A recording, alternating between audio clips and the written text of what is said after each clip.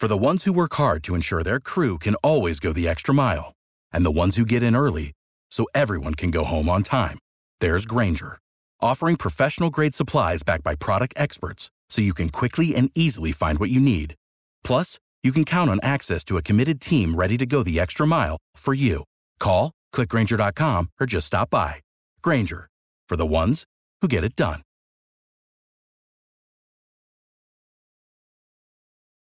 Every team, every topic, everywhere. This is Believe. Look, I don't believe in must-win games. Look, man, this is college football. Aren't they all must-wins? But that being said, if Stanford wants to do all the things it really wants to do this season and achieve a lot of the things that are still within reach for this team, despite the loss to UCLA, beating Oregon, it's a must. And that's what we're discussing on this episode of the TreeCast with Troy Clardy on the Believe Podcast Network. Great to be with you Thursday, September 30th, 2021. Hope your week has been a good one and hope that you are getting ready for another big football day on the farm this upcoming Saturday when the Stanford Cardinal host the number 3 Oregon Ducks. Always big whenever those two teams meet. And we're going to have help in breaking down this game. You're going to hear from Stanford head coach David Shaw. You're going to hear from Stanford tight end and defensive end Tucker Fisk, as well as Stanford linebacker Lavani Damuni. We also have a couple of special guests that I'm psyched to have on this week's show. Stanford nose tackle Dalen Wade Perry. We're going to go inside the trenches and get you up to speed on how things have been going in that department for the Cardinal. And Dalen's also going to tell us how critical his position is to keeping the Ducks in check with that running game and all the things and all the dangers that the Ducks pose from that standpoint. So looking forward to chatting with Dalen Wade Perry. And also looking forward to catching up with one of my favorite guys to chat and catch up with on the show. One of the greatest safeties in the history of Stanford football, my man Tank Williams. Former Stanford safety back in the late 90s and the early 2000s, was an All-American in the 2001 season, and had a pretty decent career in the NFL, played for a few years, mostly with the Tennessee Titans, but he's also up to some pretty great things now in his post-playing career. Looking forward to talking about that with him and also getting his thoughts on safety play for Stanford and in college football. So we have a lot to get to on this episode of the show. Thanks for being here with us. Troy Clardy is the name. Play-by-play announcing is my game in my 8th year of doing play-by-play for the Pac-12 Network. Busy week for me. I got women's soccer tonight, volleyball Friday, of course it's Stanford football on Saturday, and back to volleyball on Sunday. So plenty of Pac-12 Network action for me on Thursday, Friday, and Sunday coming up. I can't wait. That's why I love this time of year, and this is also my 29th year of following Stanford football. Hit me up with a follow at Troy Clardy is the way to go, at Troy Clardy. Last name is spelled C-L-A-R-D-Y. And as always, I got to remind you, subscribe to the show via your favorite listening app. That way, whenever these things post, they'll come at you twice a week, generally on Thursdays and Sundays. Might change that up a little bit this weekend, but generally on Thursdays and Sundays, always twice a week during the regular season. So whenever these post, all you got to do is go to your favorite listening app and boom, hit play, and you're off and running with the latest TreeCast. So subscribe, rate, and review the show. And also give the show some love on your friendly neighborhood message board. React to it. Tell people that you know all about the show. And we certainly appreciate and love what the feedback we've received on the program, and certainly appreciative of the growth the show has certainly enjoyed once we've gotten back into regular season mode. So subscribe, rate, review, react, and enjoy. We'll give you 3 things you need to know about Stanford versus Oregon, plus a bonus thing too. But first, this reminder, it's October almost, and all eyes are on the gridiron as teams are back for another football season. And as always, BetOnline is your number one spot for all the pro and college football action this season. With a new updated site and interface, even more odds, props, and contests, BetOnline continues to be the number one source for everything football. Head to the website or use your mobile device to sign up today to receive your 50% welcome bonus on your first deposit. Don't forget to use our promo code BELIEVE, that's BLEAV, to receive your bonus. Football, basketball, boxing, your favorite Vegas casino games. Don't wait to take advantage of all the amazing offers available for the 2021 season. BetOnline is the fastest and easiest way to bet all your favorite sports. BetOnline, where the game starts. Where the TreeCast usually starts is with 3 things you need to know. And this time around, we're going to focus on the Stanford-Oregon matchup for this Saturday. And we'll begin with number 1. And Stanford played the UCLA game, as you might remember, without the majority of its running back room. E.J. Smith out with an injury that he suffered late in the game against Vanderbilt in Week 3, and Austin Jones and Casey Filkins unavailable. Jones and Filkins could be back for this week for Oregon, but that has not been decided yet, at least as I say this. After Wednesday's practice, David Shaw told the media that he should know about Jones and Filkins' availability for the Ducks on Thursday. It's Wednesday night as I'm saying this right here and now. Now, in the meantime, the offensive coaches for Stanford still have to install and practice a game plan, right? How are they doing it without knowing if 2 of their running backs, and their featured running back in particular, are going to be good to go?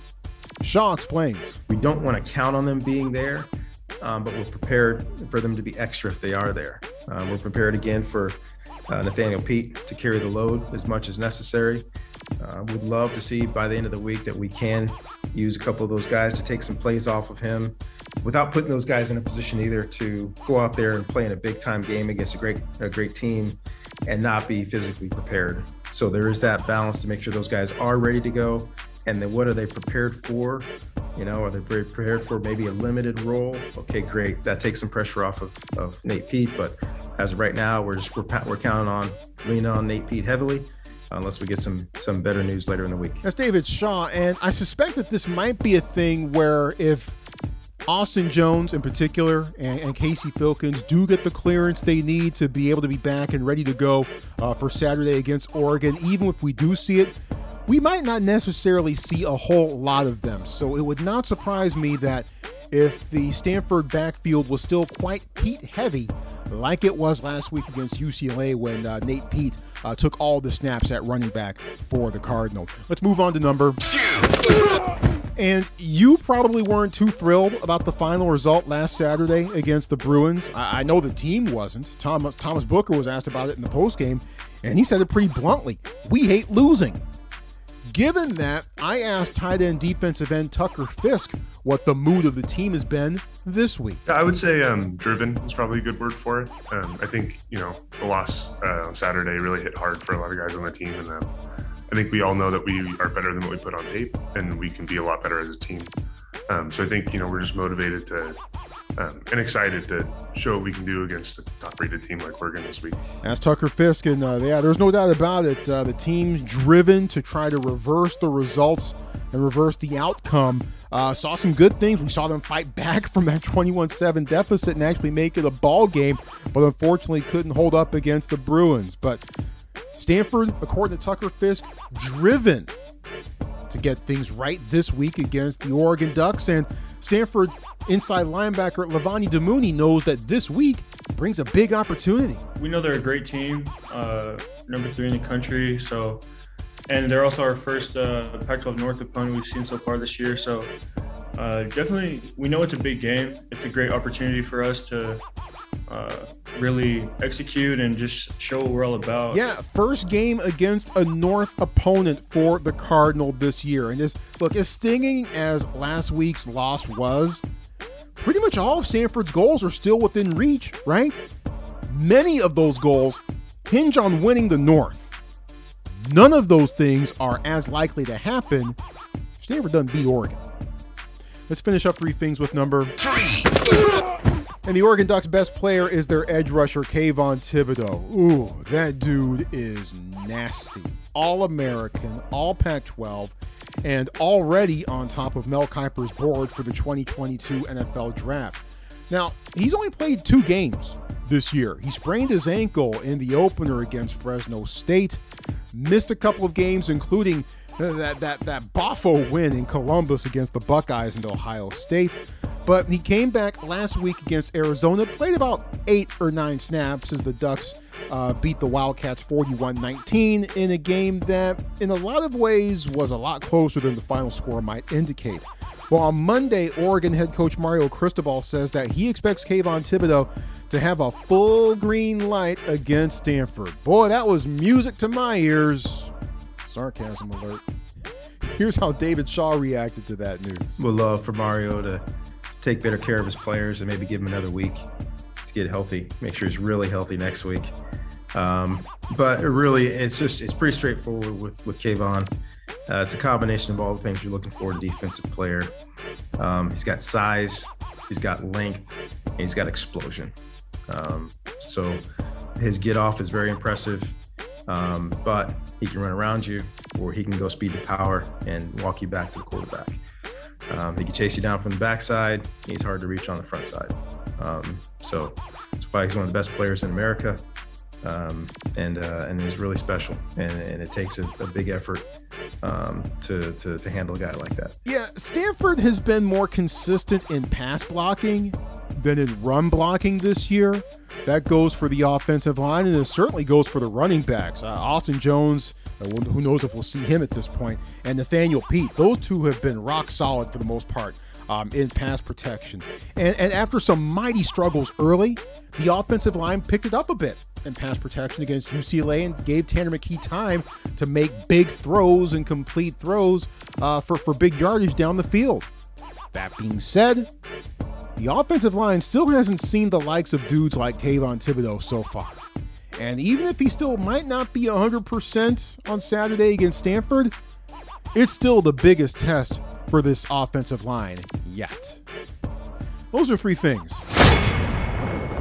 Some injury news of note, tight end Ben Yurosek, safety Noah Williams, and quarterback Isaiah Sanders are all probable for this game. Looks like cornerback Zeron Manley is going to be able to be back next week, so it looks like he's going to miss another week. And still no Ethan Bonner, cornerback for the Cardinal, or running back E.J. Smith. Those guys probably a week or maybe 2 away. Now, there were a couple of eyebrow raisers in Stanford's injury report that we learned about on Tuesday morning during David Shaw's weekly Zoom. Inside linebacker Ricky Miezan, questionable. And right guard Branson Bragg is out for Oregon. Shaw doesn't seem to think that is going to be a long-term deal, and that Bragg could be back against Arizona State on the short week next week. But Miezan, questionable, and Bragg out? Stanford is arguably now going to be potentially missing 2 of its nastiest guys on the field, on offense and on defense. Talking to Michael Wilson and Jonathan McGill before the season, I asked him, who's the silent assassin on this team? Who's the guy that you really do not want to have to come across, the nastiest guy out there? And neither of them hesitated. Branson Bragg. And Ricky Miezan also has gotten some note for his nasty style of play on the field. Not having those 2 guys potentially, Bragg definitely, Miezan maybe, against the Oregon Ducks, that is not ideal. Not ideal. Are you ready for a stat that's going to blow your mind? Check this out. Since 2012, Oregon has been held to fewer than 60 plays from scrimmage in a regular season game 5 times. Just 5 times since the 2012 season. It happened last week, actually, when the Ducks only got 55 snaps against Arizona. The other 4 times, the other 4 teams to do it, Stanford in 2013, when the Ducks got 58 snaps. Stanford in 2015, when Oregon snapped it 48 times. Stanford in 2017, when Oregon ran 56 plays. And Stanford in 2019, in which the Ducks ran 54 plays. Notice a trend? Will it continue at Stanford in 2021? Pretty interesting set of numbers. After Wednesday's practice, I asked David Shaw what he makes of those sets of numbers. Well, it's part of how you win the game against these guys. You let them hold the ball and run the ball and control the clock and score touchdowns. You can't beat them.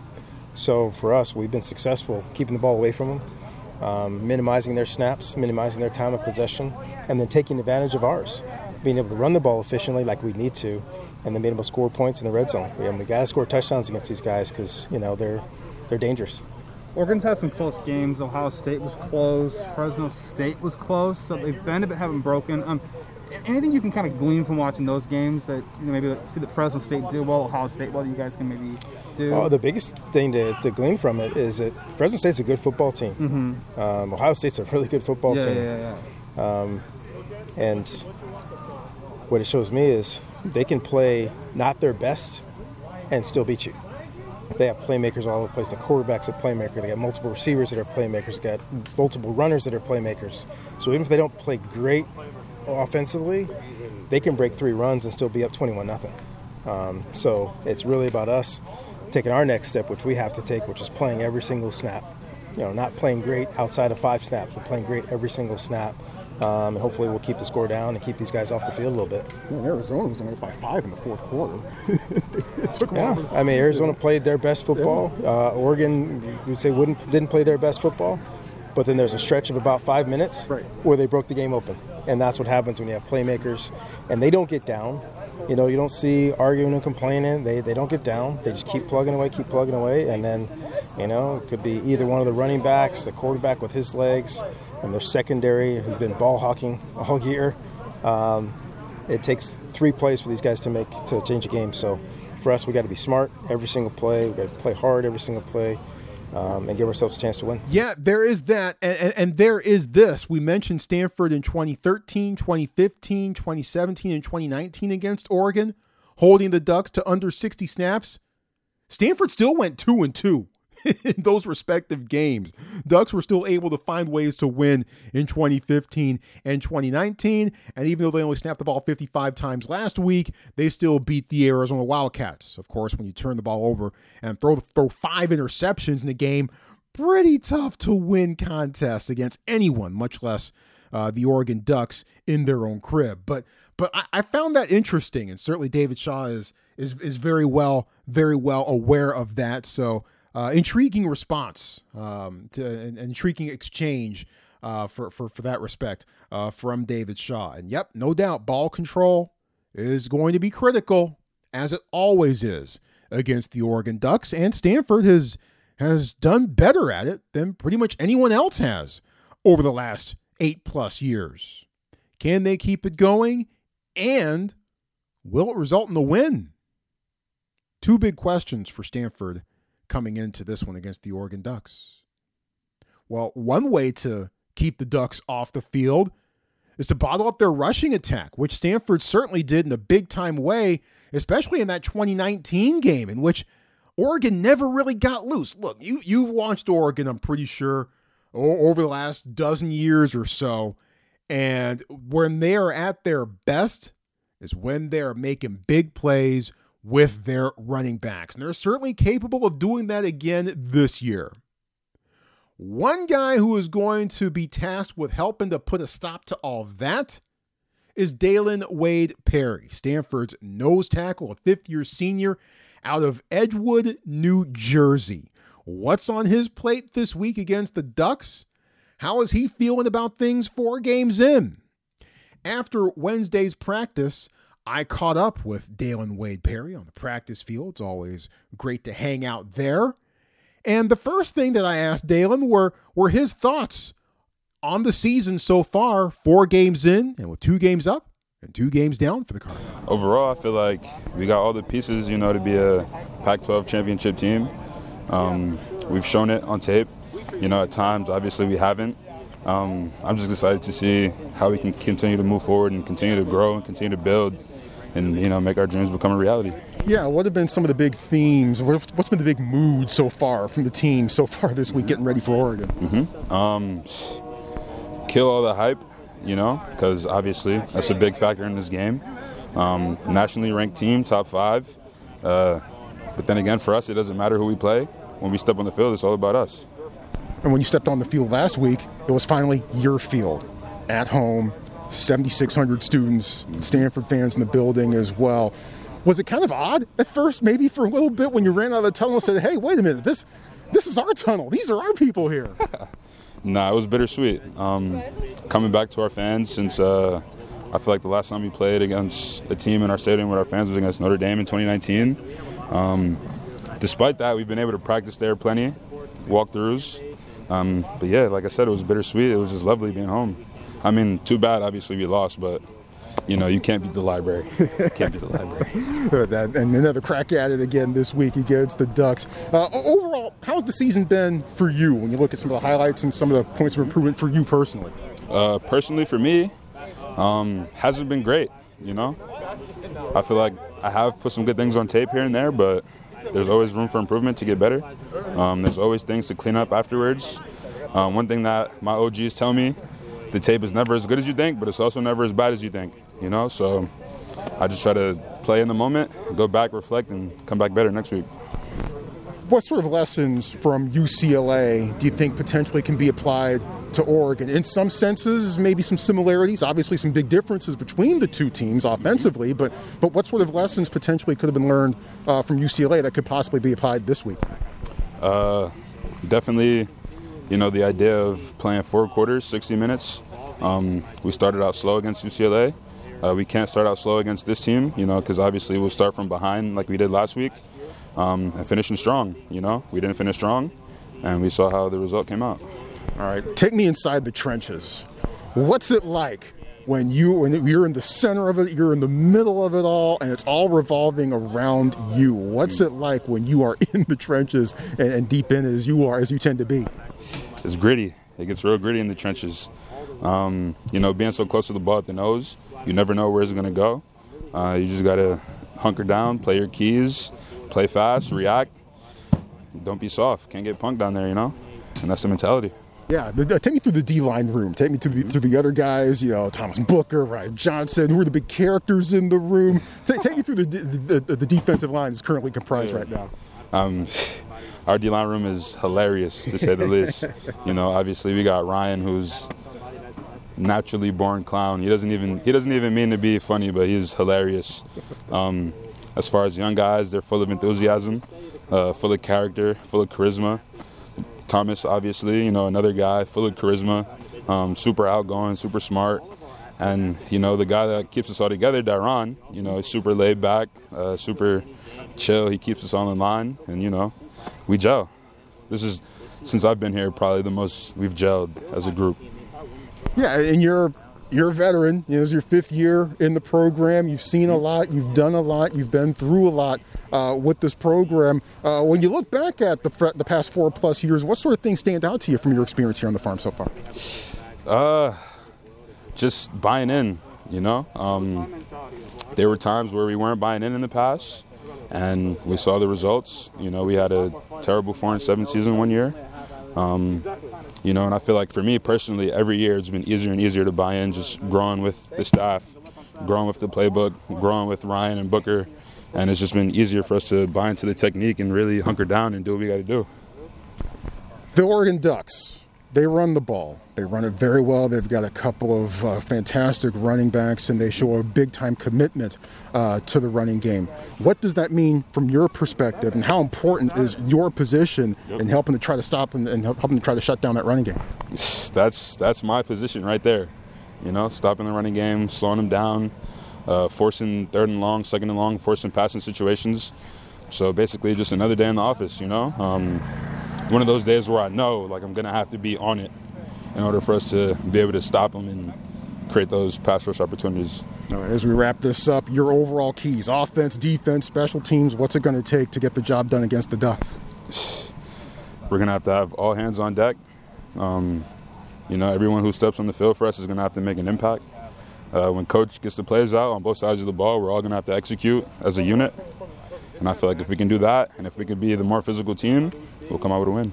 Looking forward to it. Stanford, Oregon is never dull. It's always a fun watch, and looking forward to seeing how it turns out this Saturday. Dalen, thanks a bunch. Appreciate it. Enjoy watching you play. Enjoy the chat. Best of luck. Best of health. We'll talk to you again soon. I appreciate it. That's Dalen Wade Perry. Appreciate his time and his insight, and pretty honest assessment there. As he seems unhappy with how some things have turned out for his season to this point. So the honest assessment there from the fifth-year senior, the veteran, one of the veterans certainly of this defensive unit. And look, there's no doubt his position is critical, and his execution in his position is critical to Stanford's fortunes this week against the Oregon Ducks.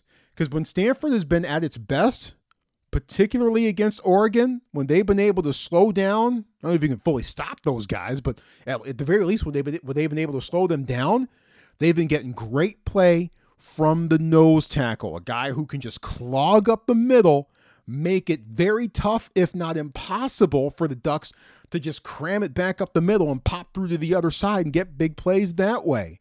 Or to be disruptive, push their guy smack into the backfield, push the center into the backfield, and make it even difficult for guys to even get the handoff, or make it more difficult for the quarterback to make a decision on what he wants to do with the ball. David Perry, what a fire plug he was for the Cardinal a few years ago, and when Stanford was arguably at its best against the Oregon Ducks was when David Perry was helping to run the show and to anchor the defensive line. So that has been true. Look, Oregon's gone through Chip Kelly as head coach and offensive coordinator. Before that, Mark Helfrich, and now Mario Cristobal. Joe Moorhead is now the offensive coordinator, and he was lights out against the Ohio State Buckeyes in his play calling. Those crackback runs that he kept calling against the Buckeyes, man, those were things of beauty. But it's still the same. If you can control the middle against the Oregon Ducks, chances are pretty good that you're going to get the upper hand. And I'm not exactly sure if Anthony Brown, the Ducks quarterback, can necessarily beat you by throwing the ball. So Stanford would be very, very well served by clogging up that middle, making it as difficult as possible for Oregon to run the ball.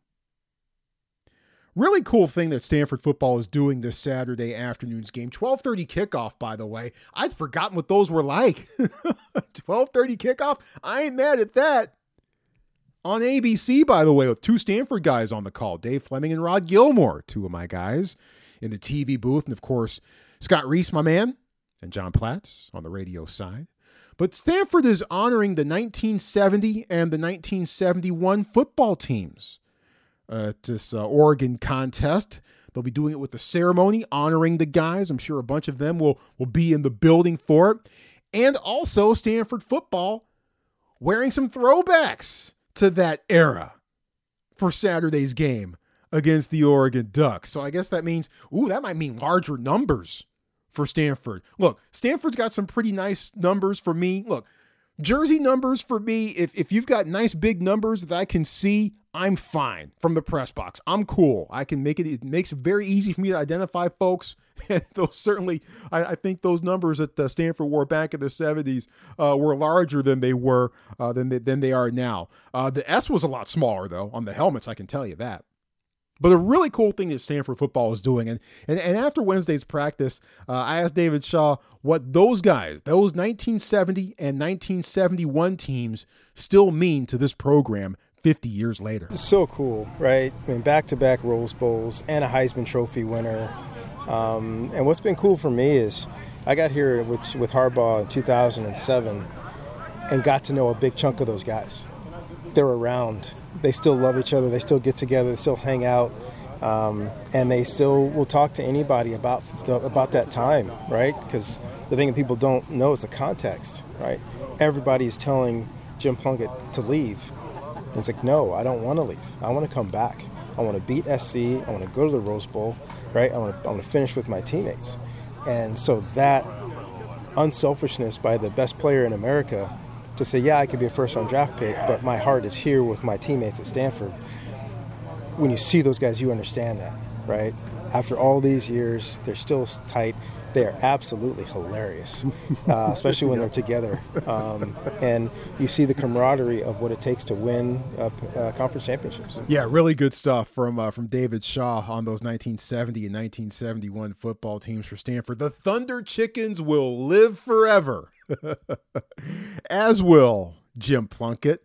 I wonder what Dave Tipton's up to these days. He was a defensive line coach for Stanford for quite a while, especially back in the 90s. I wonder what he's up to these days. And it was really cool when I got to MC the Stanford football season ticket members dinner back in mid-August, and the guest of honor was Jim Plunkett.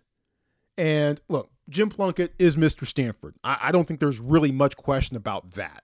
That guy has stayed super close to the athletic department throughout the years. And it's been, that guy walks around campus and he's the man. He's hanging out in Chuck Taylor Grove, tailgating before the games, and he is the man. But Plunkett looks upon those days quite fondly. I talked about him with it at the season ticket members dinner. It was really awesome. He still hates USC. It was really cool to talk with him about those things as well. And boy, those are some great teams. Some great teams, and I'm sure that the 1970 team, and certainly Jim Plunkett in particular, would have been honored in a bit more of a demonstrative fashion last year if, well, they were able to.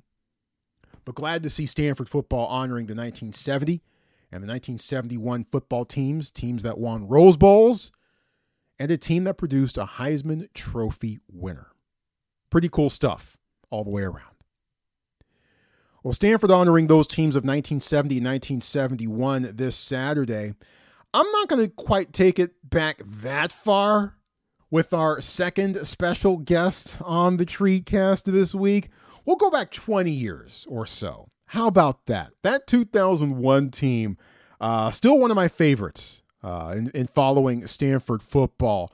So much fun to watch offensively and defensively, and for a time was probably the best Stanford football team of my lifetime. And one of the key members of that squad is our second special guest here on the TreeCast. A first-team All-Pac-10 player for the Cardinal in 2001, was also an All-American, second-round draft pick by the Tennessee Titans in 2002, played for Tennessee from 2002 to 2005, and also played for the Minnesota Vikings in 2007. And a true Renaissance man as well. He's doing some really cool stuff in real estate development and as a fantasy football guru. And it's always great to work with him as well on Stanford Football Pro Day broadcasts as well. It's been too long, but he's here. Great to catch up with my man, Tank Williams. Tank, thanks a bunch. Appreciate the time. How you doing today? Pretty good. Thanks for the intro, and thanks for having me back. Yeah, it has been way too long. So good to be back, and good to see Stanford football in Stanford Stadium. Yeah. It was kind of a novel concept, right? Last week, Stanford taking the field in its own field with fans in the stands and wearing the red uniforms for a change instead of the white ones. Cardinal coming into this week against the Oregon Ducks at 2-2 on the season overall. We've seen Stanford look quite good at times. We've seen Stanford look quite lackluster at times, sometimes within the same game. What do you make of what we've seen with the Stanford football squad so far, 4 games in? Like you said, I mean, a little bit of everything. I think I was impressed with what I saw against Vanderbilt.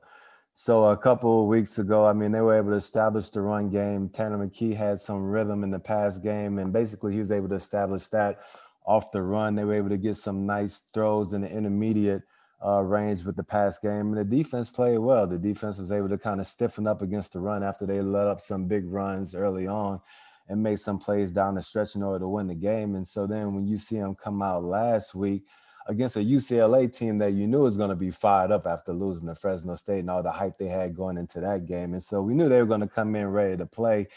And, to start off the game with a bunch of 3-and-outs and then letting UCLA get up, I mean, that's one of those games, especially when you're playing in a conference game where you want to come in with a lot of energy, a lot of momentum. You playing at home in front of your home fans, get a little bit of energy going, get that team down and out. They're already teetering a little bit, but when you give them that little bit of confidence, it made it that much tougher for us to put them away. I mean, we put up a good fight in order to come back, but then we just didn't have enough at the end. We gave up too many big plays down the stretch and just didn't make enough. But I think all that being said, it seems like this is a team still trying to find their way, and this is the perfect team to try to find your way against. I mean, Oregon looked really good against Ohio State early here in the year, and if you can pull off an upset like we did 20 years ago, you can get yourself on a serious path to doing some damage here the rest of the season. Yeah, and Oregon, if you're basing things on how they played against Arizona last week, in which the Wildcats were within 5 in the fourth quarter before the Ducks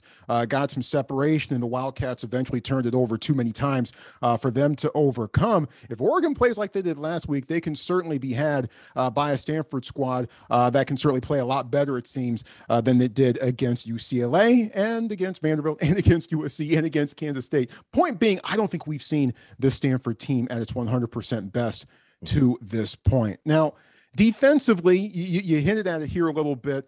It's been up and down. There have been some great moments defensively for Stanford. Against the run, tough sledding. Oregon, a squad that can certainly run the ball and do great things on the ground as well. And you are one of the great safeties that Stanford has ever produced over the years.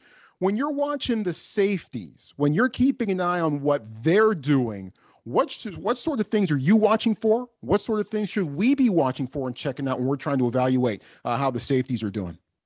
I mean, I think when you're trying to evaluate safeties and then just the run defense as a whole, you're just trying to make sure that every position is fundamentally sound, because sometimes when you're allowing big plays, you find some guys trying to overcompensate, some people trying to do too much.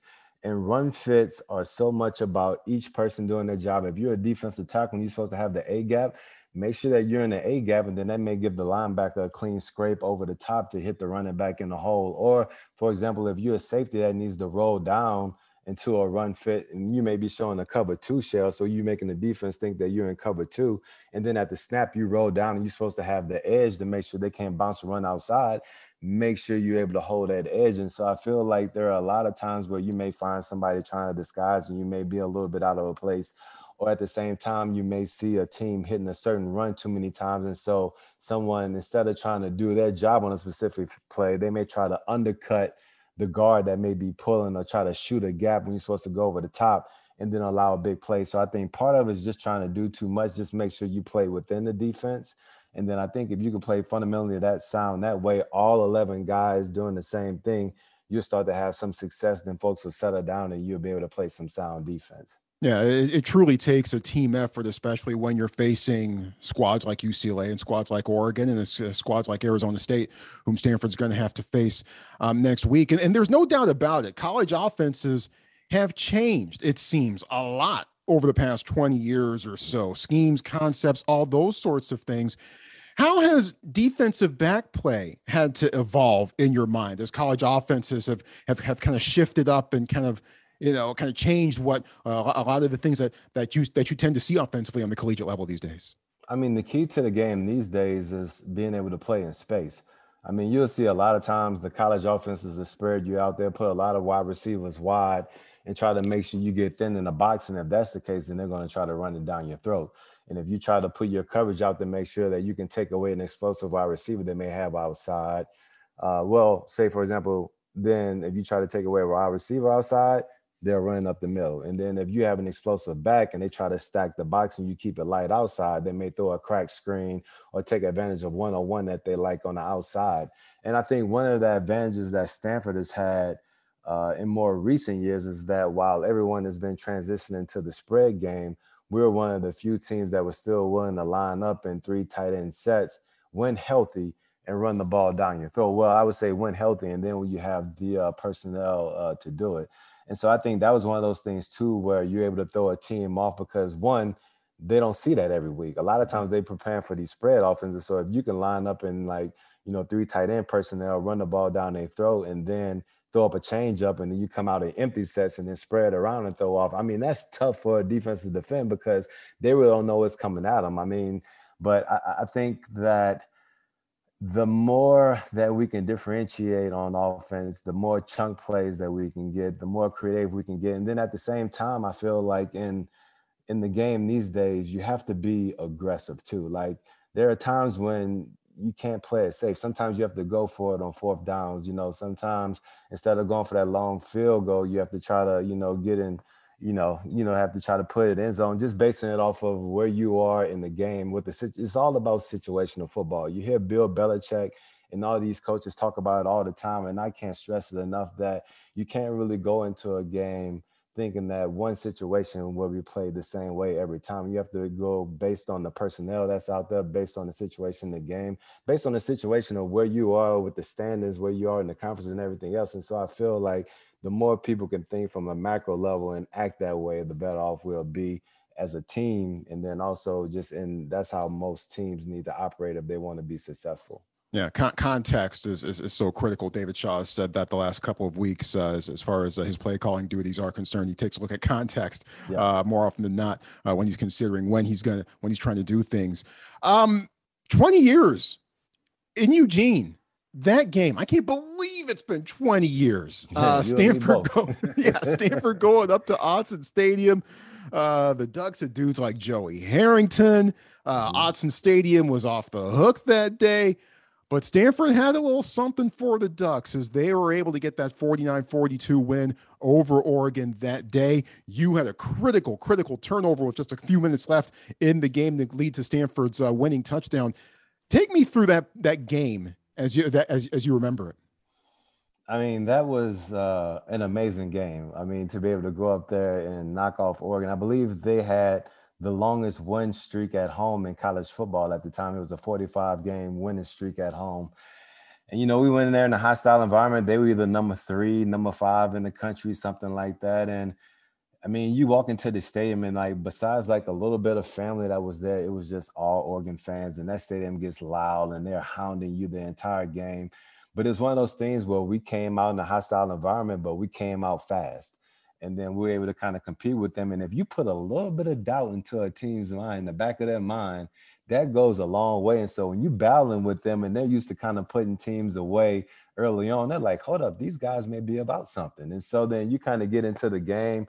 We were able to execute. I believe we got an onside kick. When you talk about my interception late in the game, it's one of those things where preparation meets opportunity. I mean, I was lined up on one of their premier tight ends, Justin Peele, who ended up playing ball in the league and ended up being a coach. And I knew they loved to run the post route from that tight end on the backside. And so he ran the route, and I just undercut the route, and then I picked it off. So we were able to do that. And then, I mean, that's also a game, too. I believe Randy Fasani goes down. He gets injured. Chris Lewis comes in and, throws a great pass to Teo in the back of the end zone. And so there are so many things that worked against us. But then at the same time, we always had this mantra. I believe we wore shirts that year that said one team, one goal, one bowl. And so we had that mantra that we were going to go in as a team and do whatever it takes to win the game. And when all those things came together perfectly for us and we were able to pull out a tremendous victory. I mean, that was one of the best teams that I played on, I would say, from a talent standpoint, but at the same time, I mean, we were a brotherhood too. I mean, we worked hard that offseason with the mindset that we were going to go out there and put forth, some good stuff on tape on the field each and every week. And when all that hard work and determination comes to fruition on a weekly basis throughout the season, it's a beautiful thing. And so that was a special season for us, a special game. And I hope that the guys this week playing at home against a tough Oregon team can have a similar experience to kind of get their season back on track. Yeah, channeling 2001 here in 2021, and yourself, Coy Wire, defensively helping to lead the way.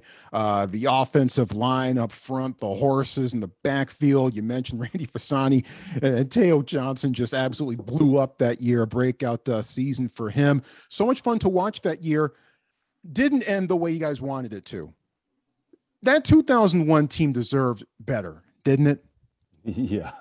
I think one of the things we talk about, we laugh about is that, one, we deserve better. I mean, I feel that we were one of the better teams in the country that year. I mean, one thing that may go unnoticed. I mean, the week before that, I believe we knocked off UCLA at home, Right. and UCLA, they were number 5 in the country at that Right. time.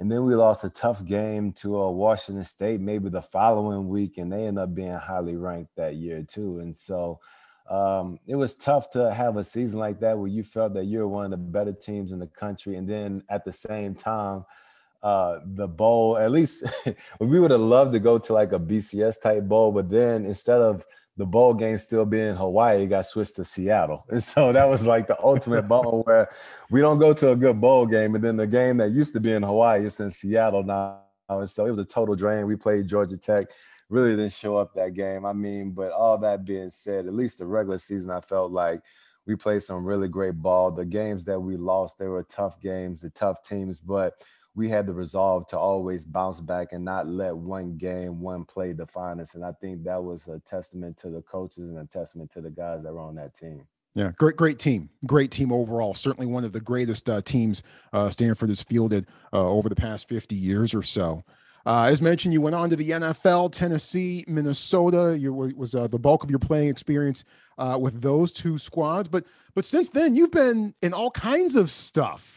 Pro West Invest, a residential real estate company, and also you're a fantasy football guru for Yahoo. You've been doing that for quite some time now, and I've enjoyed looking at a lot of your stuff. How did your Stanford experience prepare you for all of the things that you've been able to get into after you hung up your cleats for the final time? I believe my Stanford experience, I would say a combination of the hard work that we put on the field playing football, and then also the competitiveness that I saw in people in the classroom just gave me the mindset that, I can achieve and do everything I wanted to. I mean, there are guys and girls that I went to school with that ended up, leaving Stanford, becoming like, CEOs of their founders of their own companies or higher ups and a lot of tech companies around here and doing a lot of things, or whether it's like, becoming teachers and things like that back in their local communities and trying to spread the knowledge and stuff that they learned at Stanford. And so going into my craft with that same mindset that I just wasn't going to find myself as just being a football player and that's it. And so, I worked in the commercial real estate sphere for a little bit, ended up forming my own residential development company. I did that for a while. And then, I just kind of gravitated back towards my passion, which was football. I mean, it was one of those things where I never knew if I really truly wanted to be a coach because they had to move around so much, before they can really set roots.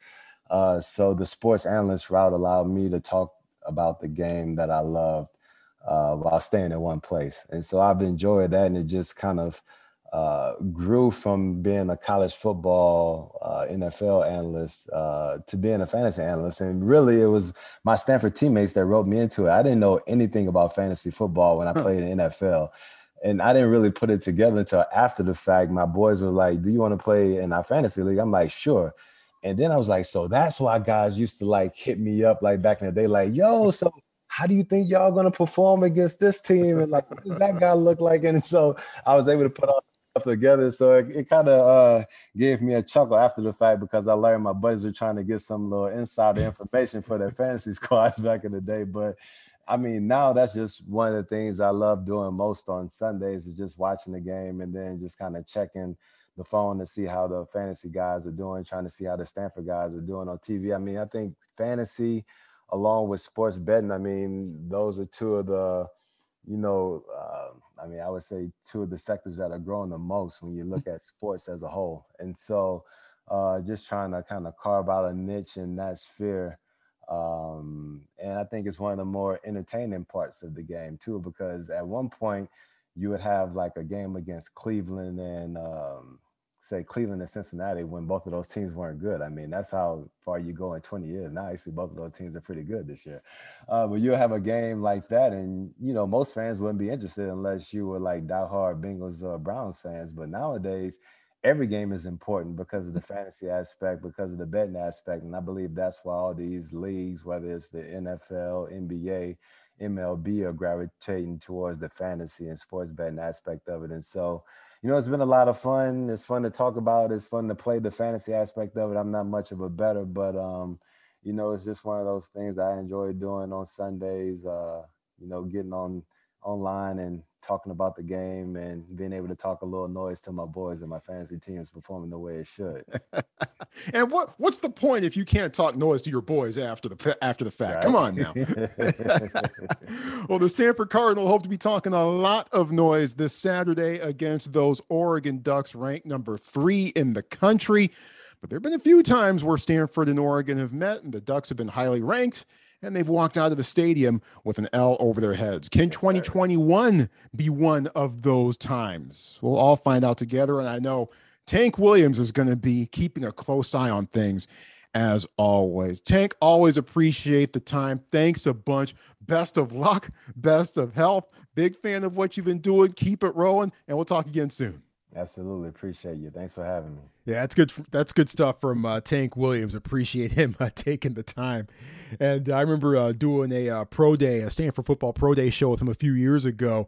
And they put together a montage of some of his biggest hits in a Stanford uniform that he put on back in his days with the Cardinal.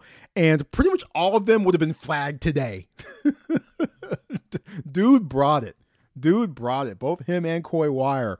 Really anchored that 2001 team, and yeah, look, it's been more than a few occasions in which Stanford has gone up against a highly regarded, highly ranked Oregon squad and come away victorious. Right?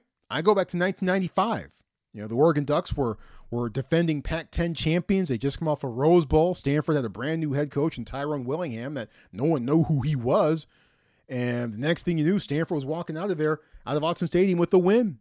2009, where Oregon came down to Stanford Stadium, and that was really the beginning of Toby Gerhart's big run through that month of November. Cardinal beat the Ducks that day. 2018, that still improbable finish in overtime, even just to get to overtime at Autzen Stadium. Certainly improbable there. 2018's in that mix. But certainly that 2001 result with Stanford down 42-28 at the start of the fourth quarter. They gave up a 96-yard kick return and an 81-yard punt return. But then special teams turned around by blocking 2 punts and recovering an onside kick in the fourth quarter. Kerry Carter scoring with 6 minutes left, but they missed the extra point. So that left Stanford down 42-41. And that set the stage for Tank Williams' interception on 3rd down and 2. And I remember talking to Jeff Tedford about this the next year. Tedford accepted the head coaching job at Cal the following season. He was the offensive coordinator at Oregon that day against Stanford. And he said, look, I got a bad spot. Someone told me it was 3rd and closer to 3rd and 3. If it was 3rd and 2, I would have run the ball, but I thought it was 3rd and 3, so I threw the ball. Well, his mistake and his misjudgment was Tank Williams' fortune. Kerry Carter scoring 4 touchdowns, including the game winner with 1:10 to go, and Stanford winning 49-42. And poor Ted Robinson was speechless by the end of that game. He actually ended up losing his voice and could not complete the post game. But that was a great game. That 2001 result, one of my favorite games in Stanford football history, or at least for my being around for Stanford football history anyway. Will Stanford, Oregon 2021 be in that mix? Boy, I hope so. I really hope so. I can tell you this game's going to be won or lost in the trenches. Most of them are, but this one even more so, especially considering how Stanford's offensive line struggled mightily, particularly in run blocking against the UCLA Bruins. And run blocking has been below the line throughout the entire season. We've discussed this at length and maybe even pushing ad nauseum already this season on the TreeCast. But offensive line certainly has a lot of work to do against a difficult Oregon defense. Don't just, Kayvon Thibodeau, yeah, he gets top billing, but man, this whole defensive unit is quick and active and can be super disruptive up front. David Shaw with his points of emphasis for the offensive line this week against the Ducks. It's pre-snap and post-snap movement, stemming and moving and being able to handle those guys as they try to go from one gap to another, either before the snap or after the snap. When we handled that, hey, we ran it well and we threw it well because we protected the quarterback. So that's going to be paramount for our guys up front this week. I think our game plan is going to be pretty straightforward. Sad we're going to miss Branson Bragg, but Jake Hornibrook's been playing all year, played in every single game. We rotated him in. We think of him as a starter. So now he's just going to be able to go in there and start the full game, play the full game at right guard. So, but that's the challenge. The challenge is to know that it's not just Kayvon. It's the rest of those guys. They're pretty good. They're good at what they do. They're physical. They're big. They're athletic. But so are we. We just have to be exact. Yeah, and Jake Hornibrook is no stranger to playing football at this level, right? I mean, he's certainly played throughout much of the 2019 season, saw him throughout 2020 as well. So, look, would you rather have your nastiest guy on the field? Yes, you would. But Jake Hornibrook has been able to show things throughout his career, and he will be counted on very heavily to try to take the Stanford running game to a gear that it really, quite honestly, hasn't reached so far this season. So this game's going to be won or lost in the trenches. There's no doubt about that. And Stanford's also going to be looking to get into an early rhythm, something it was not able to do against the Bruins, and stay in a rhythm for full 60 minutes, because that's probably what's going to take. Stanford unable to play a full 60 minutes offensively, certainly against the Vanderbilt Commodores. But getting in a rhythm and staying in a rhythm are going to be crucial to the Cardinals' efforts, and really on both sides, and really if you want to count special teams as well, because they did give up a 59-yard punt return to set up UCLA's first touchdown last week. So all three phases of the game will be well served by getting in rhythm and staying in rhythm. And by the way, that rhythm should not be 3 and out. The Stanford offense. That was their rhythm, the first 5 drives against UCLA last week. And how versatile can the Stanford offense be this week? We've talked about this without E.J. Smith, the guy who's been able to line up anywhere on the field. And maybe this solves itself a little bit if Casey Filkins is able to play on Saturday, because Filkins can certainly probably do a lot of the things that E.J. Smith can do from various points on the field wherever he lines up. But how variable can the Stanford offense be? How many different looks can the Stanford offense give the Oregon Ducks? How unpredictable can the Cardinal offense be?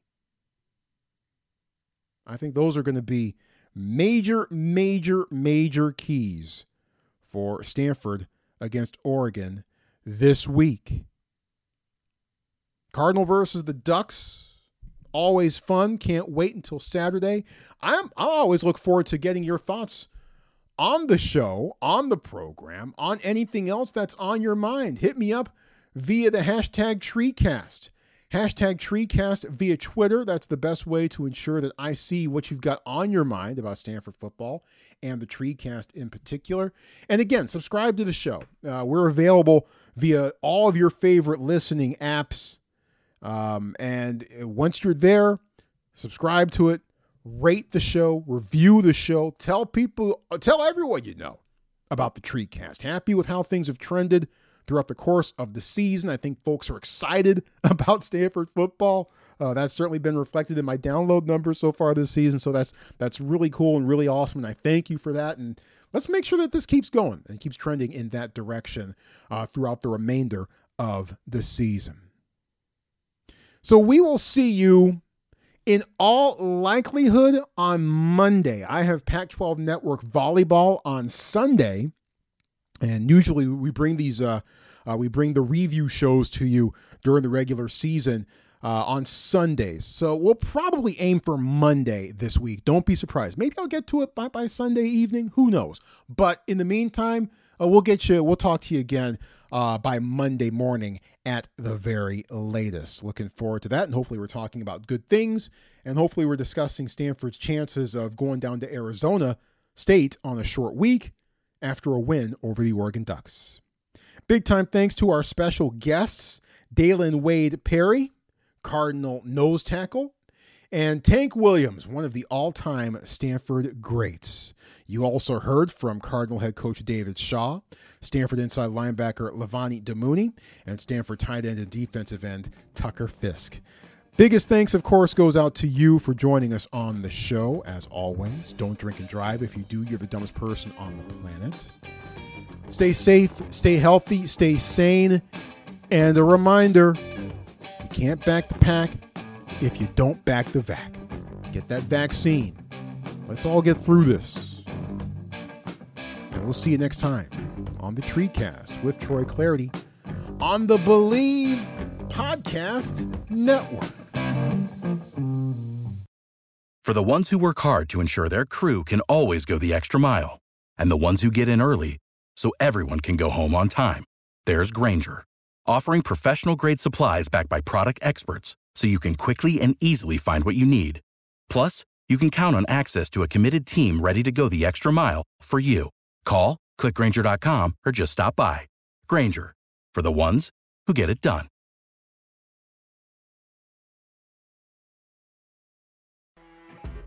You know when you're listening to a true crime story that has an unbelievable plot twist that makes you stop in your tracks? That's what our podcast, People Are the Worst, brings you with each episode. I'm Rachel.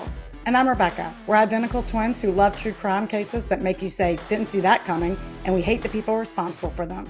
Listen to People Are the Worst now on Apple, Spotify, or wherever you get your podcasts.